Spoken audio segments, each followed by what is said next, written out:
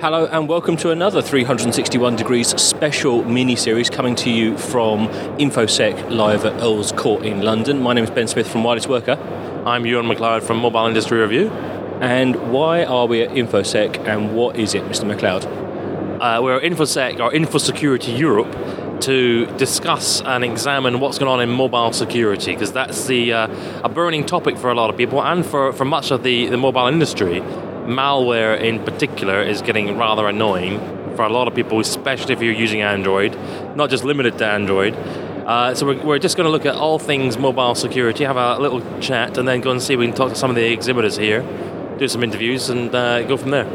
Yeah, if anyone listened to our special from London Book Fair recently, we're just going to do a couple of these throughout the year when we've got the opportunity to come to events like this, just to look at kind of special topics, and we'll come back to them in the main conversations as normal. But we just wanted to do a special, sort of set of interviews and things like that. Where is Mr. Blanford this time? Well, I believe he is back in the country. That's what the messaging says. Is that right?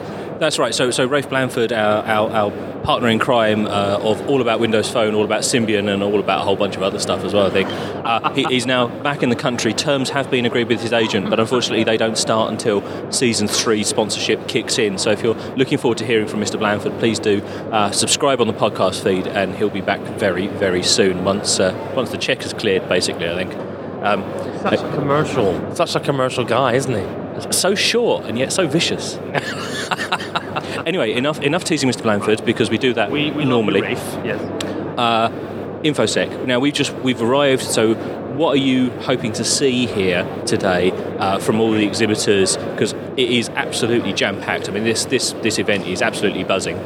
Well, I think obviously my viewpoint, our viewpoint is mobile focused. So I'm looking to see what they've got, if anything, that we can be using from a consumer standpoint. And also, I'm wondering if might not be that many mobile operator focused stuff going on here. I can understand why, because it's more an information security event. But I'm looking forward to chatting to some of these exhibitors, particularly the big names, and just saying, what have you got, and how much of the stuff that you are offering is just simply money-making nonsense. I think let's call a spade a spade.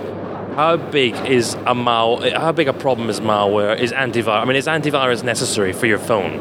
And I remember when antivirus first came out for Symbian, I think I'm on record as saying it was absolute tosh, because the likelihood of actually getting anything on to your Symbian phone and then getting anything that's going to do any damage was so difficult as non-existent.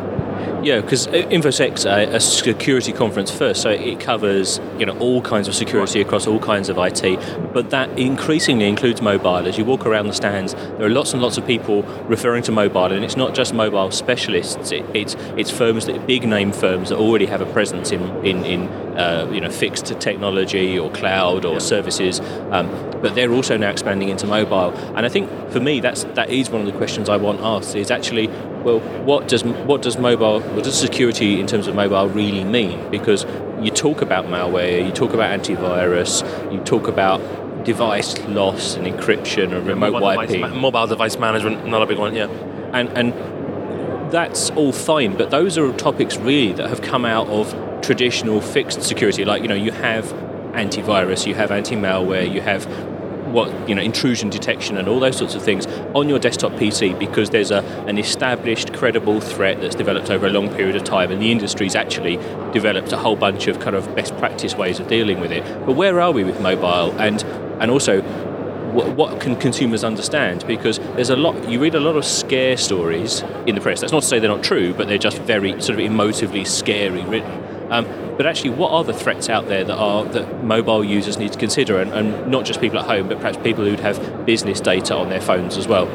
Well, I mean, you really do need to be careful, because some of the stuff you read in the mainstream media is, as you rightly point out, a little bit scare stories, but it is rooted in fact.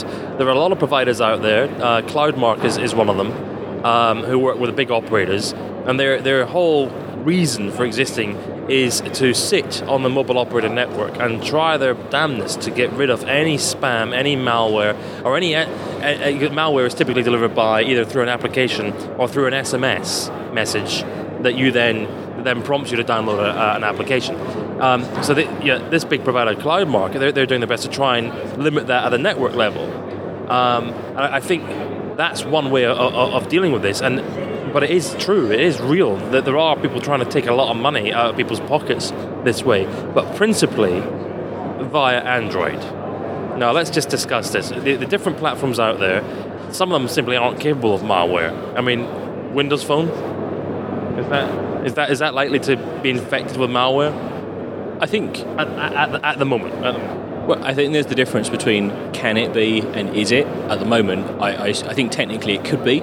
You could grant an application permissions to do malicious things with your data on your handset, but I'm not aware of any cases in the wild of that having happened. But actually, having said that, looking across the Windows Phone marketplace, a lot of the apps that rate very highly in terms of the top 3 downloads look very low quality or are sort of slightly dodgy looking and from unknown vendors. So I can see that if somebody wanted to create a piece of malware, it wouldn't be too challenging to encourage people to download it because it's not an established marketplace with names and vendors that you trust.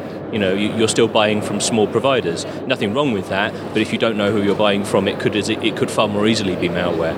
Well, trust is a very good point. I mean, do we trust Instagram? Or did we trust Instagram? Do we trust these big names? Actually, I want to talk about Path for a moment as well. So Path, for those who don't know, is a social network which is focused around you networking with sort of close friends or family, and the idea is you have a small circle and you kind of can be more open and share.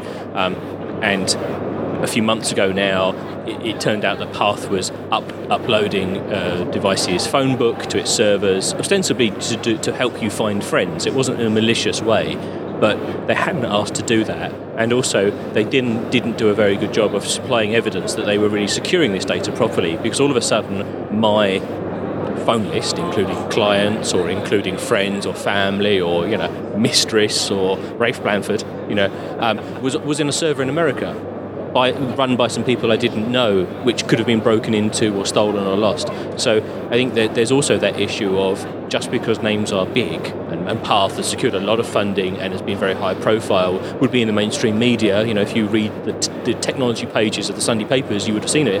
Doesn't necessarily mean you need to trust it. I remember when I was sitting using Path, I remember wondering, wow, how are they doing this? How do I know that Ben Smith has joined? It was amazing. Well, they're irresponsibly taking your data and stealing it. Well, exactly, because I was filled with wonder because I flatly thought, not assumed, I thought, I couldn't comprehend that a developer would simply just access my address book, stick it up onto their own servers without even simply saying hello to me. I was horrified by that.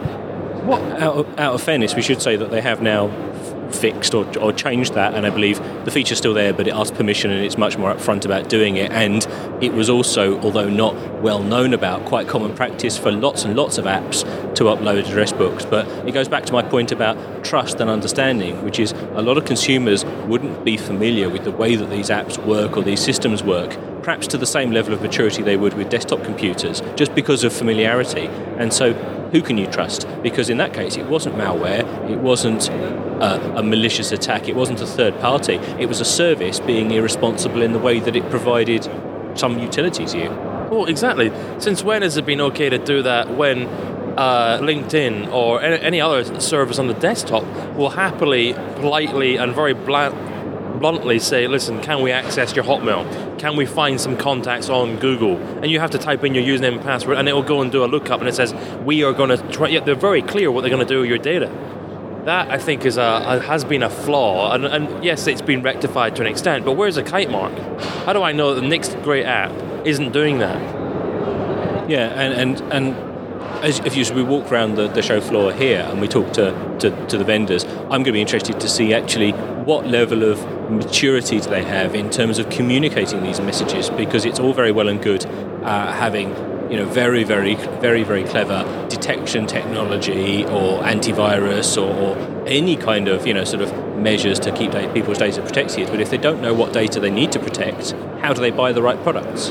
Right, and if the quickest way of getting, if you're a foreign country and you want to get some data, the quickest way to do it is try and get someone to put on, insert app name onto their phone. And in fact, if I wanted to get data out of the Silicon Valley elite, or in fact anybody in Washington, wouldn't the quickest way to be to fund a Silicon Valley startup, the next big thing, and then just make sure you're programming a backdoor into the app so you can get everything?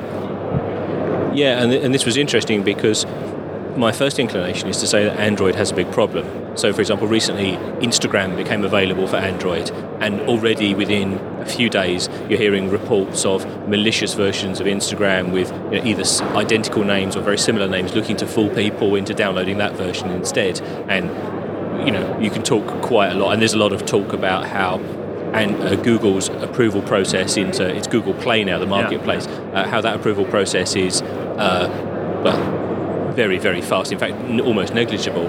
But in contrary to Apple's, which is perceived to be quite in depth, and yet actually Path was misbehaving in the same way on both iOS and Android. So it's not a golden bullet. It doesn't actually solve golden bullet, silver bullet, whatever the bullet is that you want that solves all your problems. It's not one of them. It's a silver one that kills the werewolf, isn't it? So it's not one of them, but maybe it decreases the risk to some extent.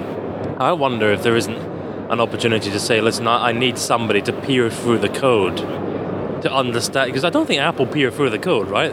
Do they peer through it? I don't think they inspect every line manually, but they have. I'm fairly sure that they have some automated processes. Because as an experience of my firm, submitting apps into their store, when we've done things that are non-compliant with the standards, accidentally, of course, you understand, they pick them up very quickly in a way that would look to be automated. Oh, well, that's fine. But I'd like someone to actually go through, and I think it's about assurance, isn't it? Feeling better, feeling good. Is this app assured? Has a third party done something about it? So, but could this be an area where BlackBerry comes in and it has a strength? Because traditionally everybody perceives BlackBerry as being a secure device, and then people are aware that police forces and Barack Obama and politicians and Whitehall departments use them. But at the moment, that tends to be for the encryption and the security, both of the data on the device and as it's transmitted over the air. But do you think that would be a way that they could maybe recover their brand a bit by having an app store, which is the most secure app store? That could be a very nice pivot, or a half or a semi-pivot, couldn't it? If BlackBerry said, you know what, every single app that appears in our app store, we don't have 500 million or 500,000 apps, and the reason is because we don't want rubbish, and every single app has a kite mark and is approved, and we have gone through it and then we assure it. The only problem there is there's a degree of responsibility, therefore, so they have to actually make sure they do that. But I wasn't thinking so much of saying, the only things in the store will be those that we've taken apart, but maybe some kind of BlackBerry seal or something so that if you're nervous as a consumer, you can sort of turn on the filter, as it were, and only see approved apps. Because a lot of enterprise systems now are looking to sort of lock down what apps you can install and only approve them. And that kind of makes good sense for businesses because they have to be responsible with their customers' data. There's all kind of legal restrictions on them. And so that's a way that they could do it. But actually, that concept applies to consumers as well. If I'm anxious about my security, or I'm a celebrity, or frankly, I just don't want to leak my address book up into some unknown cloud, I could turn on that filter and use assured apps. I really like that. And the BlackBerry platform, the current platform, is brilliant for that because they have built it with the requirement of approving absolutely every access into the address book, or all the API calls are available. It's just you need approval for them, and then you have to, as a consumer, you've got to say yes, yes, yes. So that's a real value. Obviously, with BlackBerry 10, the new one, one of the reasons for the delay is because they're having to build it to that scale and to that level of quality.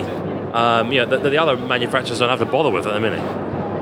And the other thing I'm interested in, just quickly before we wrap up and hit the floor, mobile banking, mobile services. So the idea that now people will be confident enough to do what used to be sensitive transactions they were nervous about on mobile devices, because it took a long time for people to adopt, for example, web access to bank accounts, online banking, and a lot of education, and the banks still tend to give away kind of free antivirus or malware software to kind of at least premium customers, to kind of assure them that it's a trustworthy thing to do, and you jump through all kinds of hoops to stay online.